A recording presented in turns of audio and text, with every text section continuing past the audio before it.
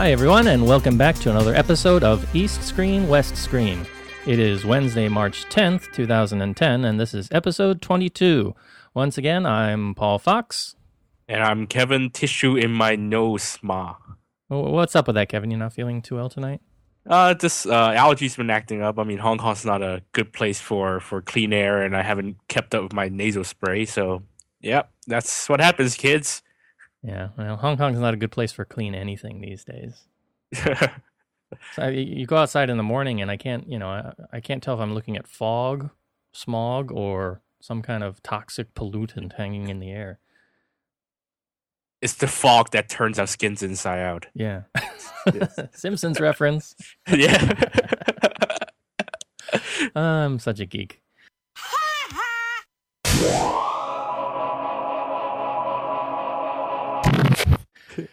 Well, we are here to talk to you about the latest happenings in films from Hong Kong, from Asia, and from around the globe. But before we get into our film reviews this week, let's talk a little bit about some Oscar thoughts. So, Kevin, the Oscars this past week. Yep. Did you watch them? No, I missed it because I had to go to school in the morning, and at night I had a screening to go to. So I missed both the live show and the rerun. Did you catch it, Paul? I know you're not a big fan of watching the show, though. No. I just waited for the results to get posted like the next day, and I think I saw a couple highlights on some news programs. You know, Ben Stiller dressed up in blue, and Steve Martin and Alec Baldwin poking fun at the audience. But no, I didn't see the Doogie Howser opening. What's his name? Neil Patrick Harris. Yeah, Neil Patrick Harris. Yeah. Apparently he did a really good opening from what I read, but I'm not sure. You know, it's all, like I said last time, all the glitz and the glamour doesn't really appeal to me. So maybe I'll go back and watch it. I mean, like every year, party ran too long and had too many different sequences that you didn't need, that didn't involve handing out awards. And, you know, yeah, I'm sure it's just like any other Oscar shows. So in terms of the picks, though, any surprises for you? Anything you were glad to see that won, or surprised or upset that didn't win?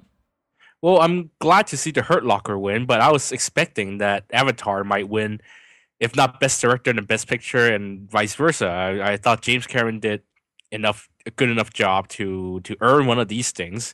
But no, I'm actually fairly happy. Hurt Locker won. Catherine Bigelow, Jeff Bridges did very well.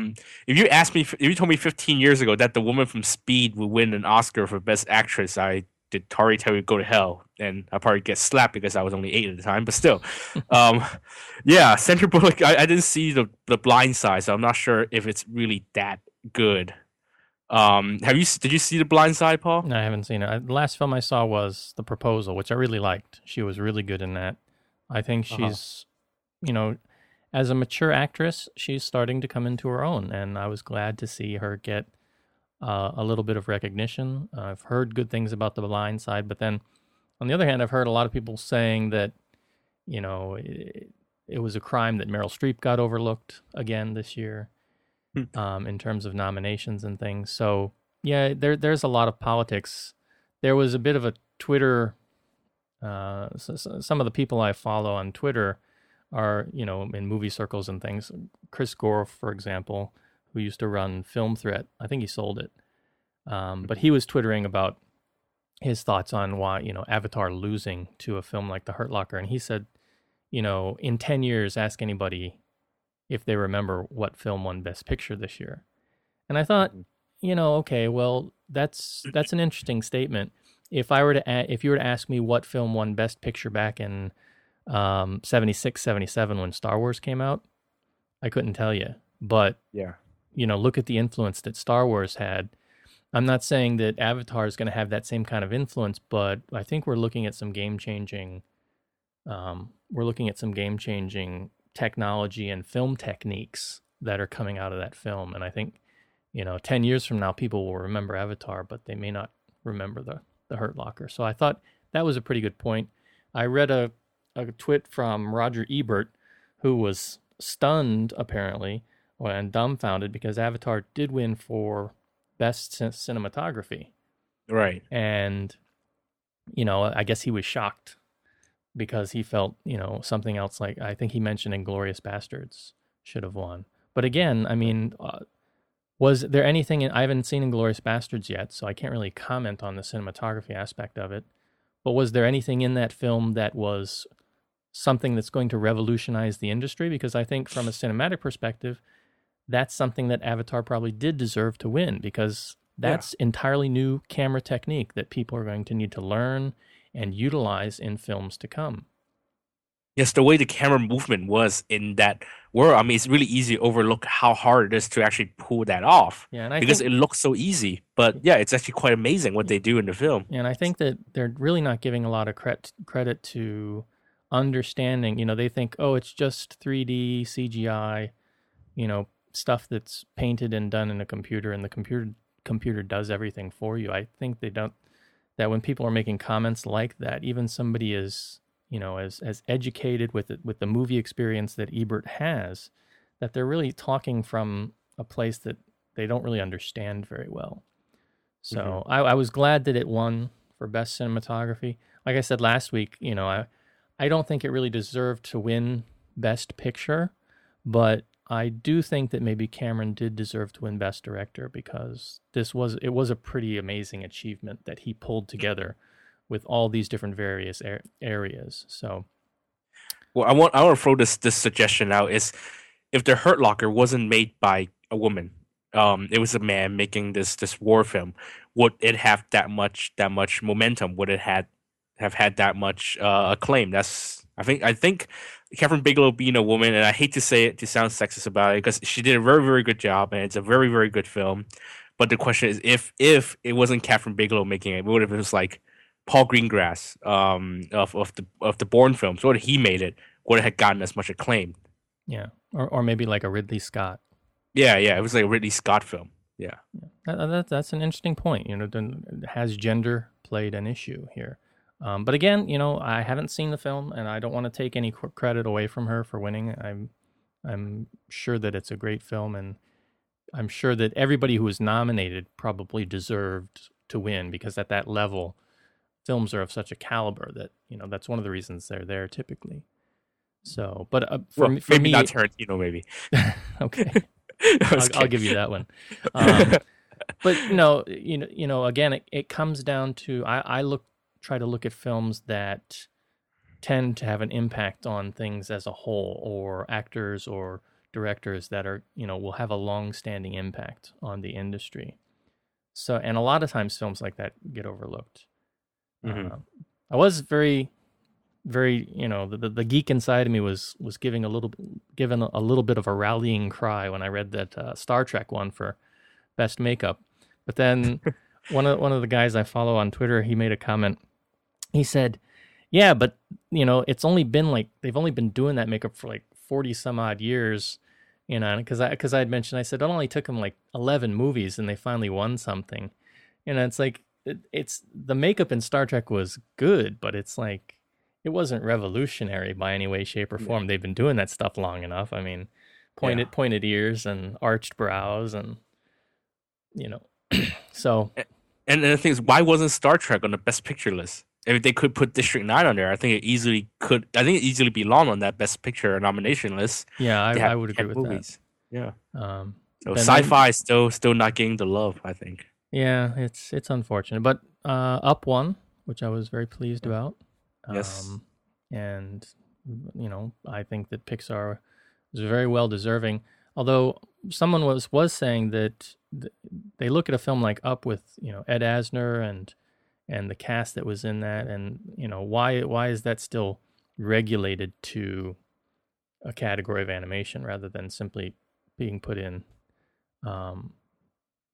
regular categories? And I'm wondering if that's something that's going to change in the next 10 to 15 years, because you look at something like Up and you look at something like what they're doing in Avatar, and there's not a lot of difference in terms of what's being done with actors and what's being done with things like motion capture and stuff like that. So the line will start to get a little bit blurry, I think, in the next 10 years as to what constitutes a quote-unquote animation and what constitutes an actual film. All right, let's move on to talk about some news for this week. Our first bit of news is appeared in several different areas, but the area I'm really pulling it from right now is called HollywoodScoop.com.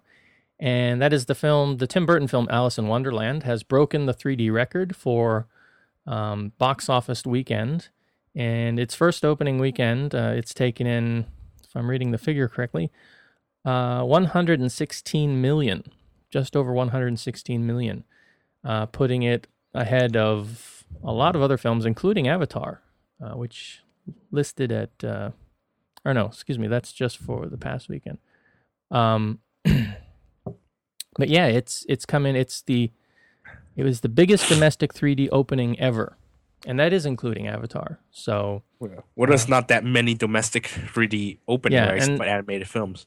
That's true, and there is this idea that there's a lot of controversy now with a lot of films being shifted over to 3D at last minute, like Clash of the Titans and some of the other new releases that are just now coming out.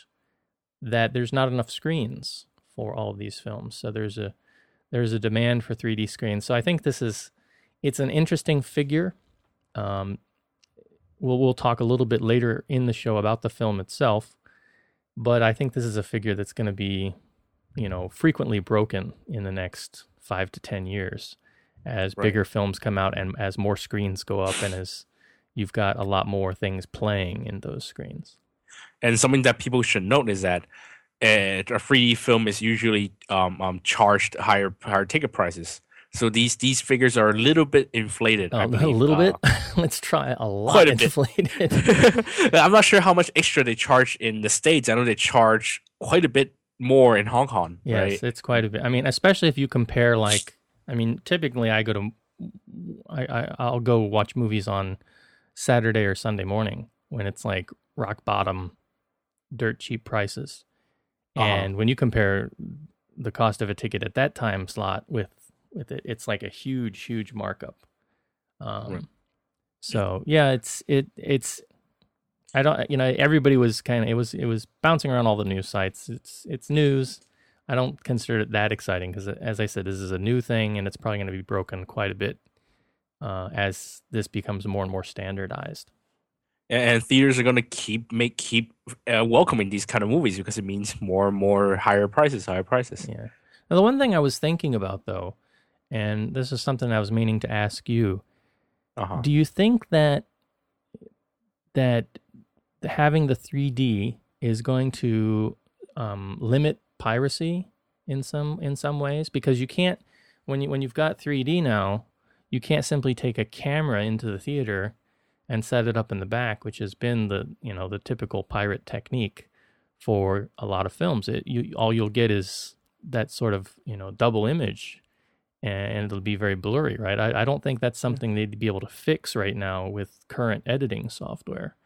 Yeah, definitely. If there's something good coming out 3D, and I don't really care for technology that much, is that it's almost impossible to pirate 3D films, unless. I don't know how anyone could do it, because I'm sure even if it comes out, the 3D blurry image, if it comes out of a cam version, I'm sure even have a 3D glass, you still won't be able to get the same effect. So it does get people into the theaters, and that's something that I do support, if nothing else. Yeah.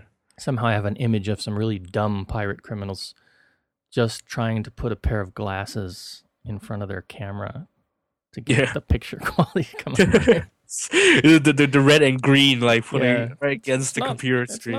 It's not working. Okay. Our next bit of news coming from the Film Business Asia site is talking about some of the profits from the Chinese films that came out in this past holiday season. Kevin, do you want to give us a little bit of insight into this bit of news? Yeah, sure thing. As everyone know, the Chinese box office has been jumping up quite significantly, almost exponentially every year. This past year, it broke records again. I believe it says the total box office in the 3-month period between December and February, which is pretty much the biggest period for films here in Asia because of Christmas and Chinese New Year. It's 3.2 billion RMB, which is 4 times the size of 4 times China's full box office in 2001. So that should tell you how how big of a Excuse me. So that should tell you how big of a market China is becoming. However, because of this inflated market, also means that films are going bigger budget. So we have films like Bodyguards and Assassin, Mulan, I think, which costs about 100, even 200 million RMB. Confucius, True Legend, and sadly Treasure Hunter also cost a lot of money. But the problem is that none of these movies are not breaking even in the box office. They can't rely on domestic box office to make their money back. For example, the only movie that really made money apparently in this period was Zhang Yimou's A Simple Noodle Story. It wasn't really made at a high budget. Its stars are really only big in the local market, so it attracted a lot of local business and ended up making 261 million RMB. Now, the highest grossing Chinese film of the period was Bodyguards and Assassin, which made a pretty good 293 million RMB. Nowhere near what Founding Republic did. I think Founding Republic made about 420, but it's still pretty good. But you also have to consider that the film cost over 200 million RMB. So once you take off advertising and the share that the theaters take, is actually barely breaking even. Yeah. So yeah, now people are talking about, these films are getting inflated budget, and yeah, Chinese box office is growing, but if you look at where the money is going to, it's Avatar and 2012. And just recently, Sherlock Holmes made 30 million RMB in 4 days in China, so that's going to be another big hit. Meanwhile, the Chinese films are sort of, I think, oversaturating the market. People are, I think, just sort of canceling each other out, because I think this last Chinese New Year we had 6 Chinese films come out, 6 or 7 of them. Yeah. So everything just cancel each other, and the only really the biggest movie in China this past Chinese New Year was 14 Blades, and that only made 137 million RMB. So yeah, I think that's something interesting to look at, is that just because Chinese box office is growing doesn't mean Chinese films should be getting they're sort of expanding too quickly, I think. Mm-hmm. I don't know if that's how you see it, Paul. What do you think? Well, it's an odd bit of numbers that's going on, because if you look at the big films, you've got Avatar in the number 1 spot. It ran for 56 days, and it made, what is it, 1 billion. 1.2. Wait, 1.23 billion, right? Yeah, if I'm reading that correctly. Yeah. Just in 56 days, and then you look at 2012, which was the second film, 59 days, at just over 460 million, right? What is it about these films that's drawing people, the local population in? I mean, is it just the fact that they're Hollywood films? Is it just that label that's pulling them in? Because you would think that, even the productions like Bodyguards and Assassins, which had quite a big cast in it in terms of fairly big name stars and cameos, that would pull people in. And that was at 46 days, which was just about 2 weeks shy, or a week and a half shy of what Avatar ran, and it's nowhere near the kind of level. I mean, is it a matter of marketing that there was more marketing going on? It's just really, I don't know if it's a cultural issue or if it's some kind of business issue that's going on. Number of screens, that might play a factor. Well, also look at what kind of films. I mean, Bodyguards and Assassin had actually really good word of mouth in China. But you look at what kind of films are on that list. I mean, you have A Simple Noodle Story, which I think I heard wasn't well received in China. 14 Blades. You have Confucius, Mulan, Treasure Hunter, The Spy Next Door, Storm Warriors. I mean, look at these films. I mean, I think it's a matter of people just not willing to be conned into the theaters to watch a crappy film anymore in a nice theater. And the sad thing is as it says up further in the article, okay, it said Simple Noodle Story was most profitable, based on production expense. The animation Pleasant Goat and Big Wolf 2 was the second most, and they're planning a sequel for that already. It's cheap animation, can be produced fairly cheaply, and Hot Summer Days was the third one. So, and if you look at Hot Summer Days, okay, it's on the list listed at 110 million. Yeah, but it only ran for 18 days. I'm assuming it's still running. I'm not sure. It's still running. Yeah, I think so. There are a lot of different factors to have to take in and have to look at. Well, I think one important thing is I think China needs to start thinking about expanding beyond their own market now. Yeah. I mean, they're starting to learn that. I mean, look at Hot Summer Days did well in China, but didn't do well everywhere else. Little Big Soldier did well, I think fairly okay in China, but didn't do well everywhere else. Bodyguards and Assassin is going to turn a profit because it not only did it do well in China, also did very well here in Hong Kong. I mean, considering how it built word of mouth and how long it stayed here, and I think elsewhere in the region as well. I think there's something that I think China has sort of oversaturated the market now. And I think they. But I mean, even look at it can't simply be a matter of special effects either, because look at the Storm Warriors, which is way down at near the lower middle on the list. It ran for 33 days. I'm not sure if it's still running, but it only made 59 million. Yeah, and that's a big budget extravaganza as far as Chinese and Hong Kong films go. So it's. I don't know, something's going on with the way they're promoting Hollywood films, or the simple name Hollywood being attached to things, or maybe it's the directors, the Michael Bays and the James Camerons, that those names, maybe that's what's pulling people into the theaters. I mean, I doubt it's, there's a big John Cusack fan club in mainland China. I could be wrong. Maybe people have little John Cusack shrines in their homes. All hail the Cusack. I don't know, but it's really hard to figure out. Yeah. I mean, True Legend, which is this, the first 3D martial art films in China. That actually did way worse than I expected. Yeah. 46 million, and of course now you can see with 72 Tenets of Prosperity and Poker King, Hong Kong films just aren't. It's being Hong Kong films isn't enough anymore. Yeah. I think 72 Tenets of Prosperity made more money in Hong Kong than it did in China. Well, 72 Tenets of Prosperity, I wouldn't look on too seriously, because that's culturally that's very Hong Kong, that film. Yeah, it did very, very well in the south, as in like in the Guangdong province. I wouldn't see that doing well in much beyond Guangdong province and places that don't really speak Cantonese. Although I'm sure they it does have that Mandarin boss element to it. It's too local, I think, for it to be a big outside of Hong Kong and perhaps some of the overseas Chinese communities that have roots in Hong Kong. Yeah. But I mean, there's some of these on here, like Confucius. Okay.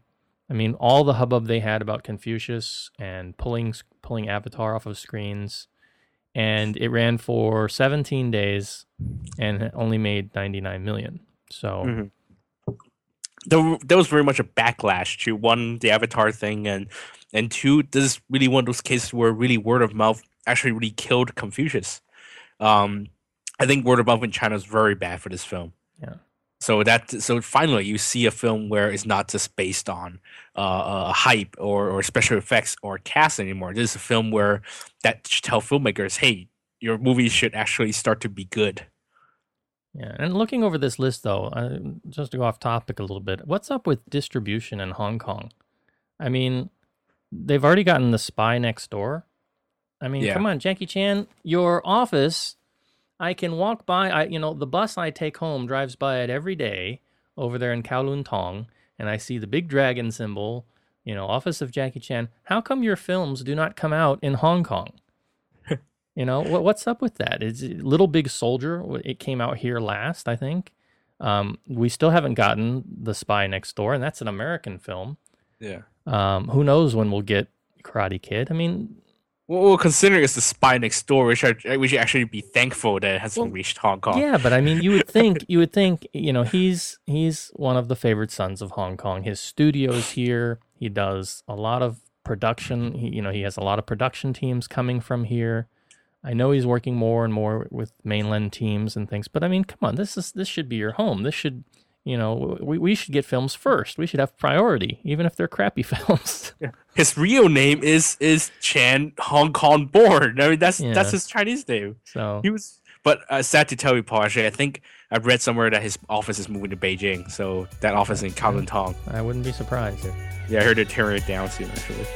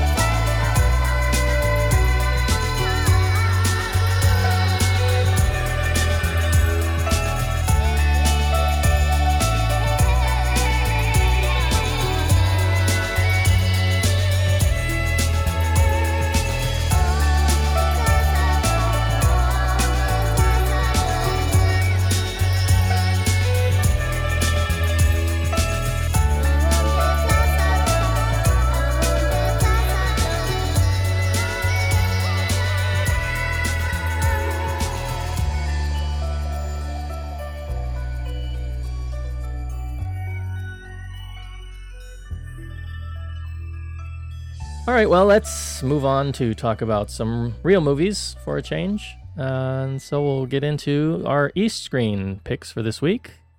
Kevin, what's first up on our agenda? Yes, first up, it's the award-winning film Echoes of the Rainbow, directed by Alex Law, produced by his girlfriend, long-time girlfriend Mabel Chen, who usually takes the directorial duties on their films, but this time kind of stepped back because it's a pseudo-autobiographical story from Alex Law. Paul, do you want to do this? Do you want to do the plot here? I saw this film about 3 months ago, actually, at a test screening. Okay, so, well, I'll give it a little shot since I saw this last week. And so basically, this is the story of the Law family living in a very poor part of early Hong Kong. It takes place in I'd say the 60s, if I have my time period correctly, 50s or 60s. I believe so, 60s or 70s, yeah. And so it stars Simon Yam as the father, who runs a small, very modest shoe shop at the end of a street. And he has his wife, played by Sandra Ng, and they have two sons. An older son, who's a boy who's in secondary school, and a younger son. And the film follows the younger son, and he serves as a narrator in various points. And it tries to sort of center on the younger son at many points, but it veers off. So it's not really a story specifically about him, although I think that's kind of how it wanted to start out. Mm. And so, yeah, it basically tells the story of the life of this family and during this child's youth, bounces around, but it really follows the life of the family over a period of about a year, based on school, is what it looks like. Mm-hmm. And so, did you like this film, Kevin? I have to give it credit because this I think this is another film from that's funded by the Hong Kong Government Film Fund, and for once you actually get a Hong Kong film out of it. I mean, the third Madou was a Hong Kong Film Fund film as well, but part of the production went to China, and also I'd say made a lot more money in China than they did in Hong Kong, even though it is, yes, a very, very local film. But finally, a live action Hong Kong Film Fund film that's very local, and I enjoyed it for that reason. But if you ask me if it really earned the award that it won at Berlin, I would sort of argue that the competition must have been kind of weak, because honestly, I didn't think it's a very strong film, and definitely not up to the caliber of what Mabel Chen, Alex Law team has done. I mean, they made An Autumn's Tale, possibly the best Chow Yun-fat dramatic non-action film ever made. Yeah, I would agree. Yeah, I mean, from there, I mean, even in a very very personal story to Law, it's based on his life. So with that kind of background, I mean, the result is not really as strong as I thought it could have been. It's interesting that you mentioned McDowell. Because this film had a very strong McDowell feeling for me, and not just because Sandra Um was playing the mother, but also because you kind of had this, dopey little kid, not very good at school, giving some narration, saying some ridiculous things at times, being naughty. Um, I seriously thought I was watching a live action McDowell for about the first 20 minutes of the film. What did you think in terms of the performances? Um, I think both the adult actors were fine.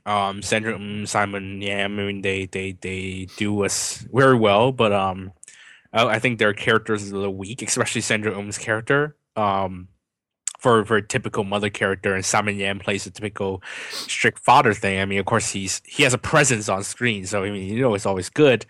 The kids. The older brother is played by a young pop star, Arif with two A's, Arif Lee, I believe, and he's okay in the film. I think it's his first acting role. So he does pretty good. The kid gets a little annoying at times. I mean, A little? but that's what you could a little. That's what you could. I mean, that's what you could. I guess expect from these kind of cute kid characters, and I suppose that is how some kids act. I mean that is true, but of course I learned this from school is that so you put an annoying kid on the screen, and yes, it's true that the kid is real, it's realistic, the kid's annoying, but the kid is still annoying. So but I mean the kid does fine. He has to carry the film, which is something that is quite impressive, I guess, what he does here. As for the girl, the girl who plays Arab's love interest, that was a really big flaw of the film. That was really easily the biggest flaw of the film. There's a subplot about the older kid's romance with a richer girl, and it's really handled quite shallow, and it really doesn't add much to the plot. And it almost seems like they need a young actress there for the sake of having a young actress. So that's kind of what I got out of it. The kids, the three kids, there are basically three kids, the two brothers, and then the love interest this character Flora, I think her name was. Yeah. And the little boy was extremely annoying, and especially when he'd start crying. It's like when he'd turn on the tears and just start crying at the top of his lungs, I wanted to leave the theater. It was too much, and it happened too often. The older boy was okay, but it seemed like he was dubbed in quite a few scenes. Like they were doing post-production sound with him. And the girl also, it seemed like she was dubbed. And I found that, given the attention to detail that was being paid in terms to the cinematography, I was very disappointed that the sound quality was not better. But yeah, I didn't really,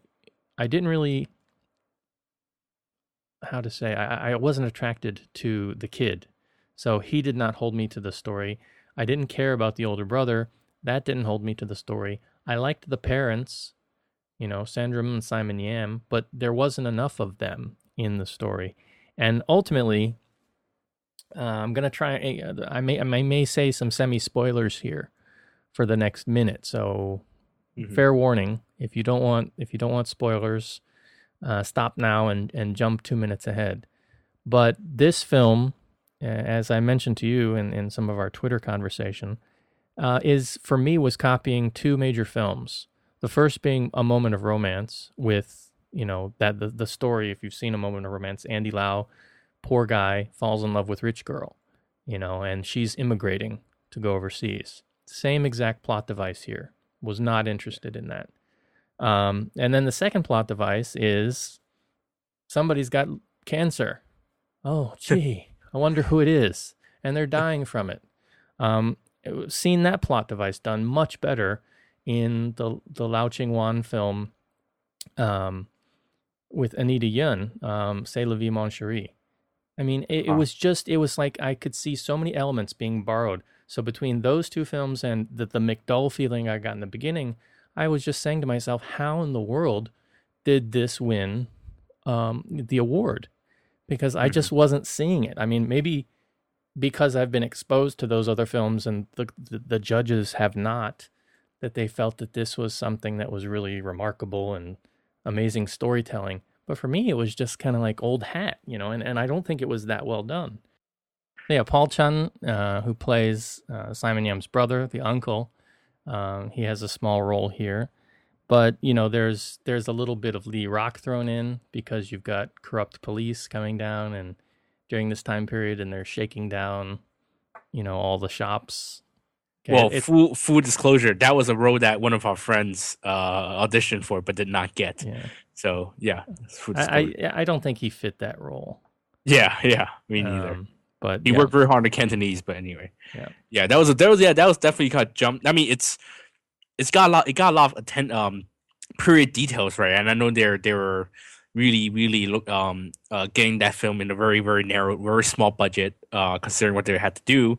And I could appreciate the attention to detail, period details, and a lot of local charm, things like that. But yeah, you're right. Regarding the plot itself, the storytelling itself, they're quite weak. Especially, like I said, that subplot regarding the witch girl and the older son, that really annoyed me because of how weak it was, and how much more time could have been devoted to the main story had they just decided to dump that plot. Anyway, just dump it.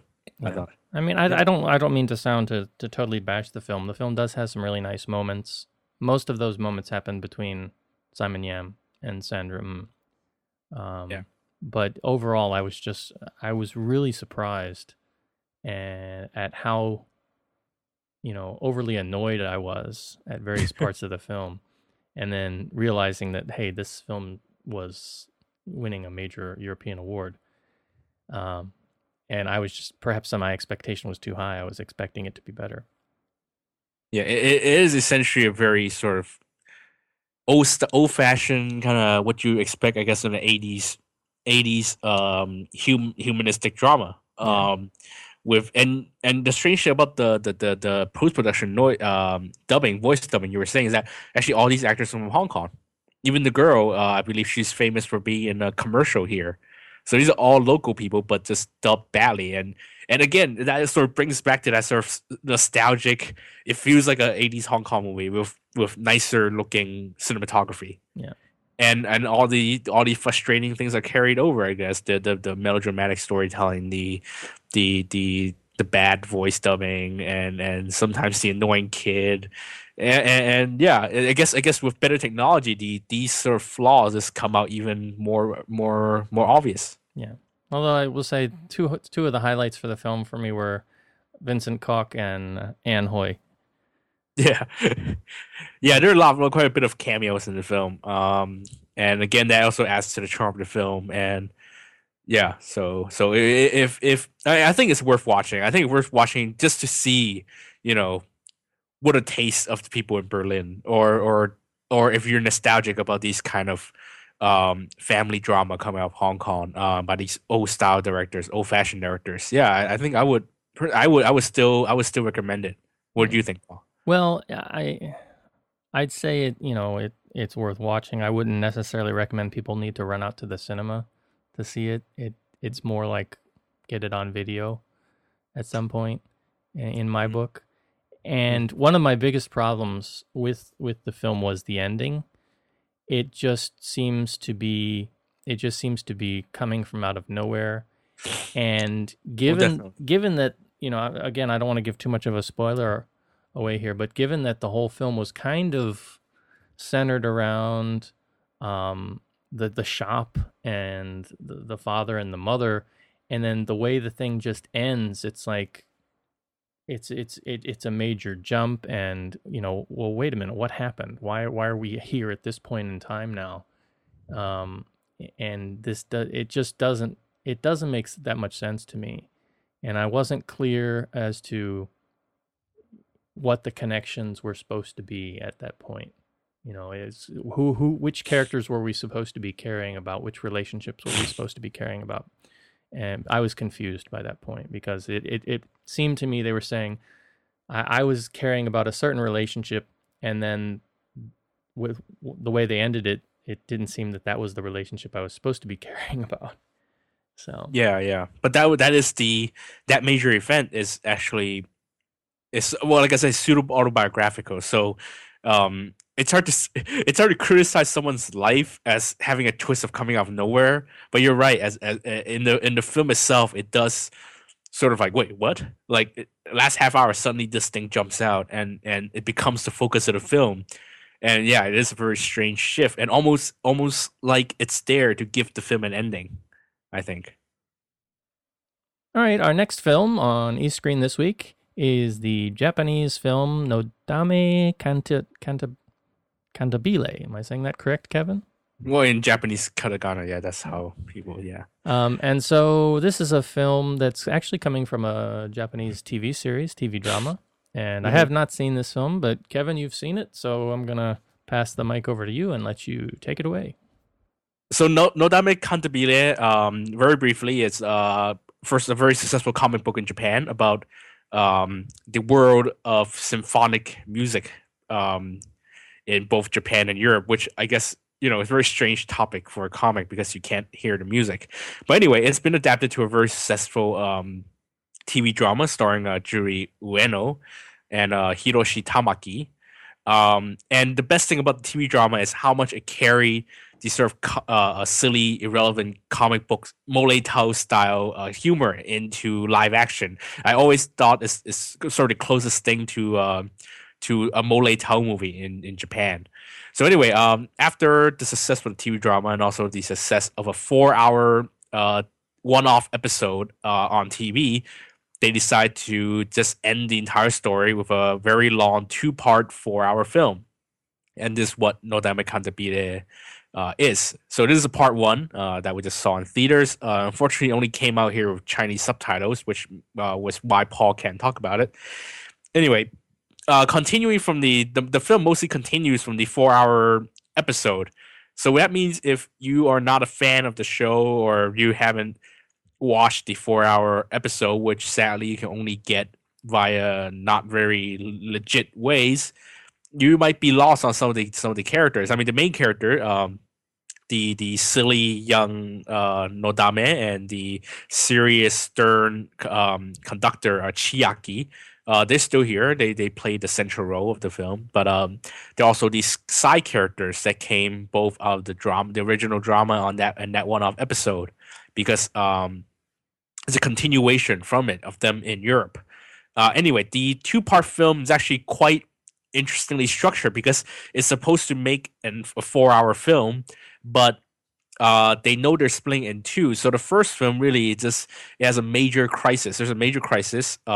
Chiaki, who is an aspiring conductor, has been fired or dismissed from his successful job as a conductor in Vienna, I believe, or Prague. Vienna, probably, yes.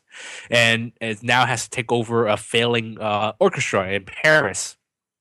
So he gets to live next to his girlfriend, Nodame, who is still kind of like the young little admirer that still lives in the world of anime, and that's really makes her an interesting character because of that really childish, immature girl falling for this really stern face, manly, elegant conductor guy.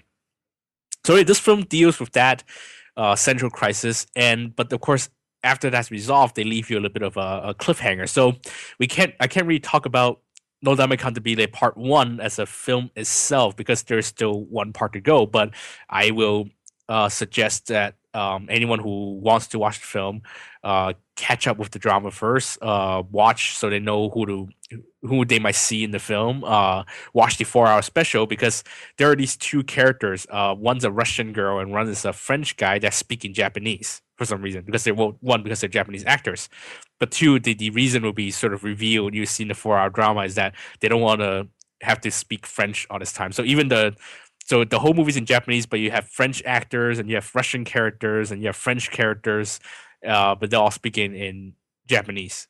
So you have to sort of get with the drama's tone before you can really catch on to the film. You just want to jump into this film, not knowing even if you just know the comic and don't know anything about drama, I wouldn't suggest it. But for fans of the drama, people who've seen the drama, people who are fan of these characters, it's definitely a big step up from the overblown 4 hour episode. It's fun. Obviously they spend more money on visuals. The humor is quite good. All had a really good time in the theaters, but again, that really comes with disclaimers whether you've seen the show or not. So, Paul, have you heard of this show at all, this comic at all, or the animation? I'm not familiar with this particular drama. I do try to keep up with some some of the Japanese TV dramas. I think the most recent one that I watched was Attention Please from a few years ago. But yeah, it unfortunately there are not a lot of good channels to get TV dramas. But if you're out there and you're listening and you want a reliable source to get the TV dramas with English subtitles, send me an email via the website, and I can provide you with a source, which I believe is they are legitimate discs. Fairly certain they're legitimate discs. It's not out of Japan though. It's a company out of Malaysia that I've dealt with, and I've dealt with them a few times. Their quality is very good, and their packaging looks authentic with often with the little holographic stickers and things. So I'm maybe 80% sure they're legitimate. Anything's fakeable in these days. But if you are somebody who's been looking for a source for Japanese TV dramas with English subtitles, that and you're looking for a fairly credible source that can do mail order, I can provide you with that. But just send me an email, and I'll be happy to pass along that website. Yeah, so if you want to hop on the Nodame bandwagon and see what the big deal is, and it is really quite a fun drama. It has great music. It has the acting is a little over the top at times, but like I said, Hong Kong film fans actually should really try and hop on this because it's really the best best way, or the most, I guess, the closest thing that Japan will ever have to Moleitao comedy. Now, as I'm looking at the site I generally order from, I see that they also have an anime version. Have you seen that? No, and again, really, I'm not really I never read the comic book, and I never watched the animation. But I think really just to really catch on, you have to be a fan of the TV drama, because I've been told that from someone who read the comic that actually the story deviates quite a bit, because I mean it's been dragged on for quite a bit now for live action. So yeah. So, but we still have to wait for movie number 2. Yep, we're waiting for movie number 2 coming out. Well, it comes out in April in Japan, but we're not sure when it'll come out in Hong Kong. But yeah, the second part looks to be more serious, but again, it's going to wrap up the story, and hopefully it'll wrap it up in a good way, because they're promising that this very final chapter, which I don't think you never trust. I'm assuming that this series was fairly popular, because often with like a lot of the TV dramas, they have typically around an 10 or 11 episode run. And then if the show's fairly popular, like a year or 2 years later, they'll come back with a movie special, and then a movie special 2 that are like made for TV movies. Yeah. They're not general cinema releases. But this has had that already, and now it's having this sort of theatrical release as well to continue it on. So I'm assuming that it has a pretty strong following in Japan. Yeah, it's actually it has quite strong following in Japan. The reason that they usually make a sequel to the show first, to the series first, but because the first series ends with them going to Europe, and they know they're not going to do entire TV series in Europe, which is probably why they jumped straight to the TV movie, the 4-hour TV movie. And again, because the rest of the story takes place in Europe, they're not going back. They're not going to film an entire series back in Europe. So, and plus I think they're limited by the number of stories they have from the comic book. So I think they decided to just finish it off, and it's done quite well in Japan. The first part made $40 million US in Japan alone.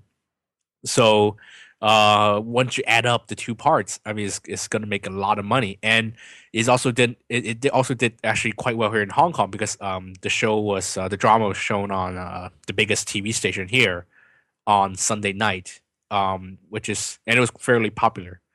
Yeah. So yeah. It's quite a popular show, and I think part of it is because it blends that kind of irrelevant humor with just really great classical music. It's classy and yet it's really silly, and so you're not feeling guilty about enjoying watching this crude humor. I think that's really the biggest key, the key to its success.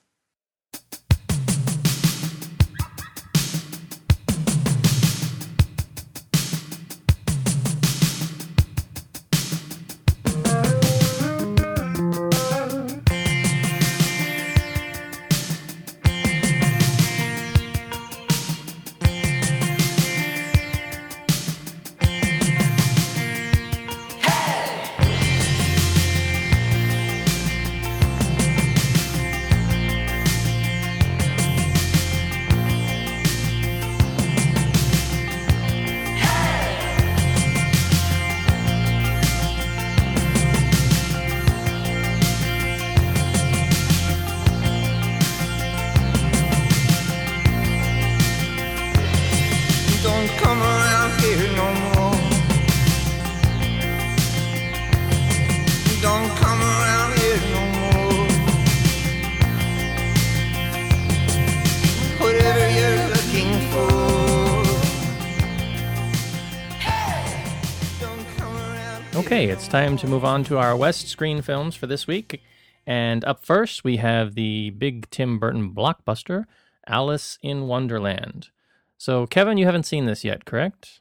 No, and like I wrote on my Twitter, I don't know why I can't get myself excited about Tim Burton movie. I think his last good film was Sweeney Todd, and the rest and everything else he put on the last 10 years just sort of failed to interest me. I don't know. Yeah, why don't you tell us about it, Paul? Maybe you can convince me to go. All right, so Alice in Wonderland is the story of a young British lass named Alice, obviously, who falls down the proverbial rabbit hole in which she finds the magical world of Wonderland. And in there, she meets all kinds of interesting characters, including the White Rabbit, the Mad Hatter, the Cheshire Cat, and the Red Queen. So this is sort of a classic retelling of the story at first. It looks like it's simply a live-action version of Alice in Wonderland. I don't want to give any spoilers away, but I will say that it's actually much more than that. And I think it's an interesting, what Tim Burton does here with the original material is very interesting in the way that he extends it. Some people, may not like that. They might be expecting simply to see the original classic, but I think it's very, very entertaining what he's done. The film stars Mia Wasikowska as young Alice. She's a newcomer to the screen, and she really steals the show.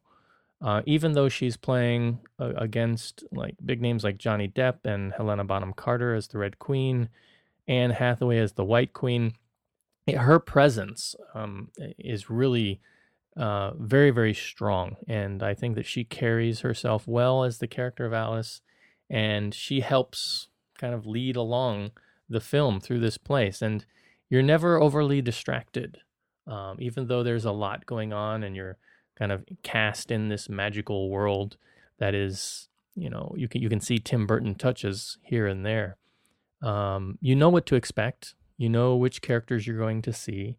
You know the things that the Red Queen's going to say.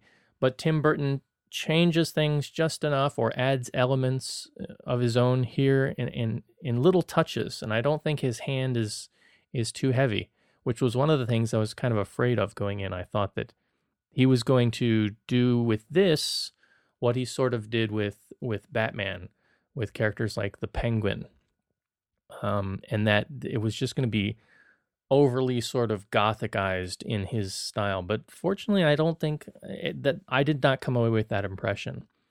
And it was very, very enjoyable. I saw the 3D version. I did not see the IMAX version, though. I thought the 3D version The 3D was working well. It was not very intrusive, and I really, really liked it. I think that this is very, very enjoyable. It's a Disney title, so I think he's working very well within the confines of Disney, and because of that, it's very it is good for children. It's a little graphic in a few places. There are a couple scenes where I was a bit shocked that they actually did what they did. But I don't think there's anything overly scary here that would really, prohibit it from being enjoyed by people of all ages. So the performances were excellent. When I saw the trailer, I was like, oh, Johnny Depp, he's going to be channeling craziness just like he did in Willy Wonka and the Chocolate Factory. But that's not the case here. I think that he has a difference that he brings to the character of the Mad Hatter that's interesting and engaging. Anne Hathaway was very odd as the White Queen. I didn't really know what to make of her character, but somehow it worked. Helena Bonham Carter, who is, the other go-to person in Tim Burton's arsenal. I think she's his wife, right? Tim Burton's wife, yes. Yeah, so I mean, I wonder what it's like in the Burton household. He comes home and says, "Honey, I'm going to be directing Alice in Wonderland." She says, "You will put me in that film." Is it something? Is a relationship like that? Is it because she's the wife, he has to cast her in all of his movies? I mean, no, she's a really good actress, and I think she fits the role of the Red Queen very, very well. You also have some great cameos and smaller roles by people like Kristen Glover, Stephen Fry as the Cheshire Cat, Alan Rickman, even Bill Nighy has a very small role. You'll miss it if you're not really sure what you're looking for. And of course, all of Alice's adventures in Wonderland have a parallel story that is sort of set up in the quote unquote real world.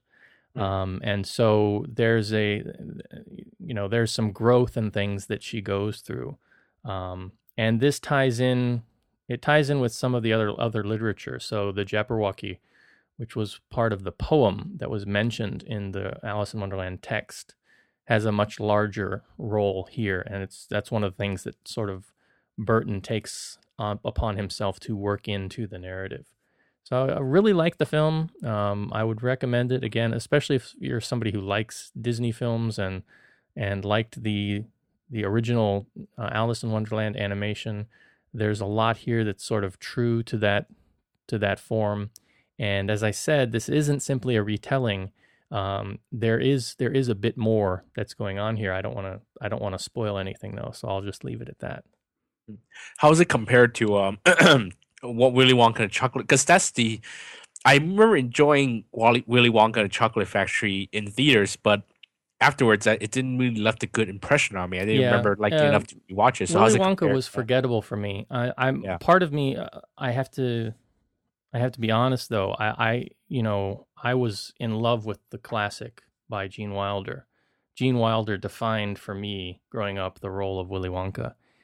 And the way that Johnny Depp portrayed Willy Wonka, more like a Michael Jackson type of character, I did not like that take on it. I much preferred Gene Wilder's, performance of that character. And for me, that was what made or broke the film. It was an interesting reinterpretation. I know that in many ways it was more true to the text than the one, the earlier version. But that one is much more iconic for me. And if I was going to, show my kids one version, I would definitely go for the earlier version rather than the Tim Burton version. I came away with a completely different feeling. I liked this 100% more than I liked Willy Wonka and the Chocolate Factory. All right, so then I might actually go see this then. I would recommend give it a shot. You may be surprised. You may not like it. If you're not somebody who is a big, huge Tim Burton fan, I have to say, with the exception of Planet of the Apes, and perhaps Sweeney Todd, I did like Sweeney Todd. It was just a bit too graphic for my taste. But I'm somebody who really likes Tim Burton films typically. I like the gothic nature that he brings. I was just afraid he was going to bring too much of that here. And I don't think he did. I think that his hand was fairly light this time. So yeah, I think if you get a chance, go see it. You might be surprised. All right, our final movie this week is the Jeff Bridges Academy Award winning role from Crazy Heart. Now, I haven't seen this film. Kevin, you've seen it. So once again, I'll pass it over to you. All right. So I didn't know much about Crazy Heart before going in. I mean, I know Jeff Bridges was in it, and I know it was a film that he was getting a lot of Oscar buzz for, and so I was really looking forward to that. And I knew it was about a country singer, but I didn't know much else about the film. So I'm trying to give you guys that same impression before going in, because there are some surprises here that comes out in the film. Anyway, Crazy Heart's about very sort of cliche story about a country singer, a has-been country singer named Bad Blake. That's Jeff Bridges. He's sort of he's famous for his old music, but now he's at this point in his career, he's driving himself around the South, going city from city, performing shows, really, really small shows. So in the beginning of the film, he's playing at a bowling alley. And that's kind of the life that he's living. He doesn't have enough money to buy whiskey anymore because his manager doesn't want him to get the money to get drunk all over again.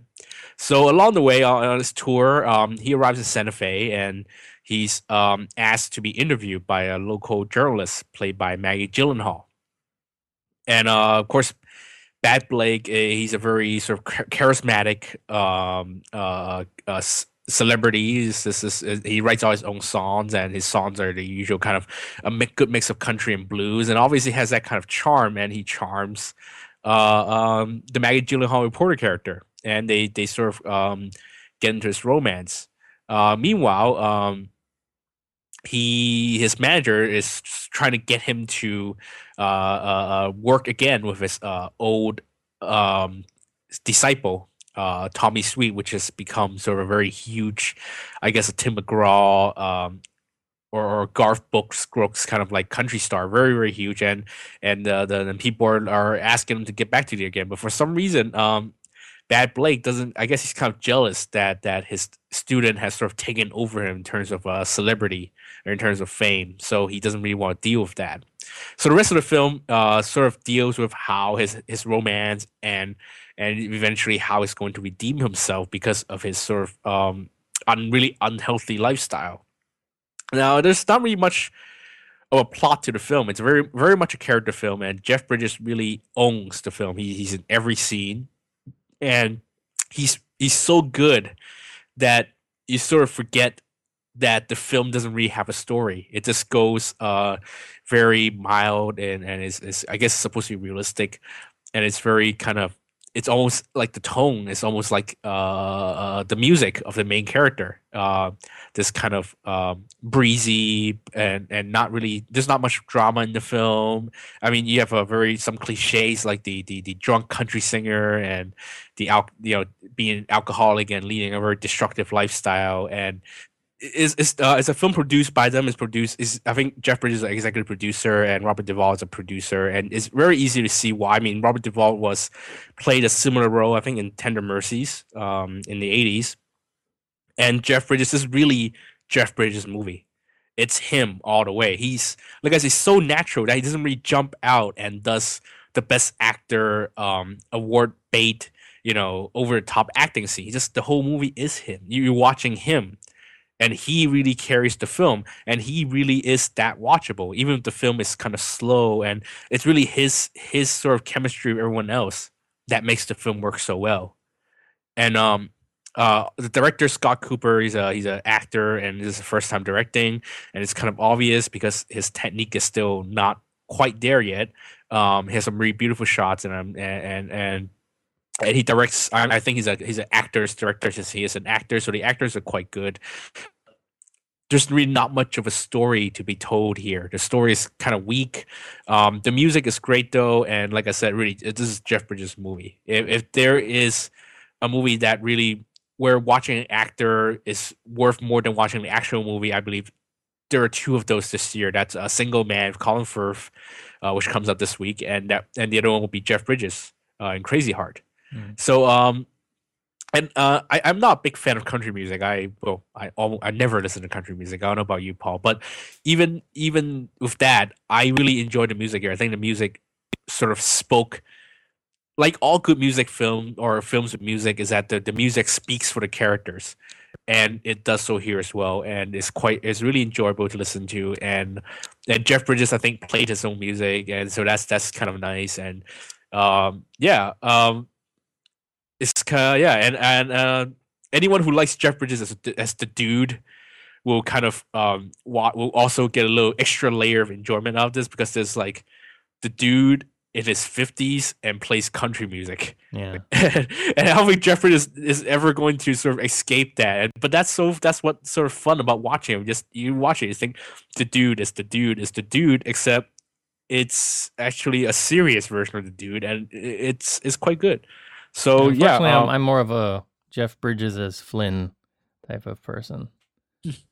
So, but I'll get more of my fix on that in December, I believe. With, Tron. Yeah. Tron 2.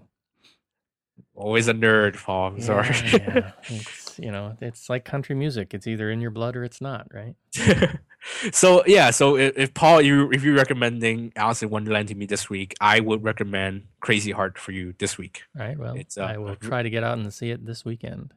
You're listening to the East Screen, West Screen podcast, the best from the East and the rest from the West. For more information, visit Comcast.com. All right, well, that's going to wrap things up for our show this week. We are way over time for our show, but we had a lot to talk about with the Oscars and everything else coming up. Kevin, any new films on the horizon for this week, do you think? This week, I think, Hurt Locker comes out this week here. Also, Single Man, which I just mentioned. Mostly in the West Screen category, sadly. And Echoes of the Rainbow, also coming out this week. So anyone in Hong Kong should go check them out. But no, until then is film festival time. And an early advanced recommendation for everyone. Love in the Puff. Pano Chern's Love in the Puff. Really excellent film. We'll talk about it more in the show, but I really liked it. So I can't wait to talk about that. Got some things to look forward to. I think starting in April, we'll get some of the films that are just now getting released in the States, like Clash of the Titans and How to Train Your Dragon. Looking forward to both of those. Talked about the film festival. We will talk about the film festival a bit more as that gets closer, and we'll look forward to Kevin's reportage of the 32 films that he's going to be seeing. But it's dropped below 30. Don't worry, it's dropped below 30. Down to 30? Yeah. It's down to about 27 now, yeah. We'll try and pick out some good ones to talk about. So until next time, we will once again wish you good viewing, and we will see you then. See you next time, everybody.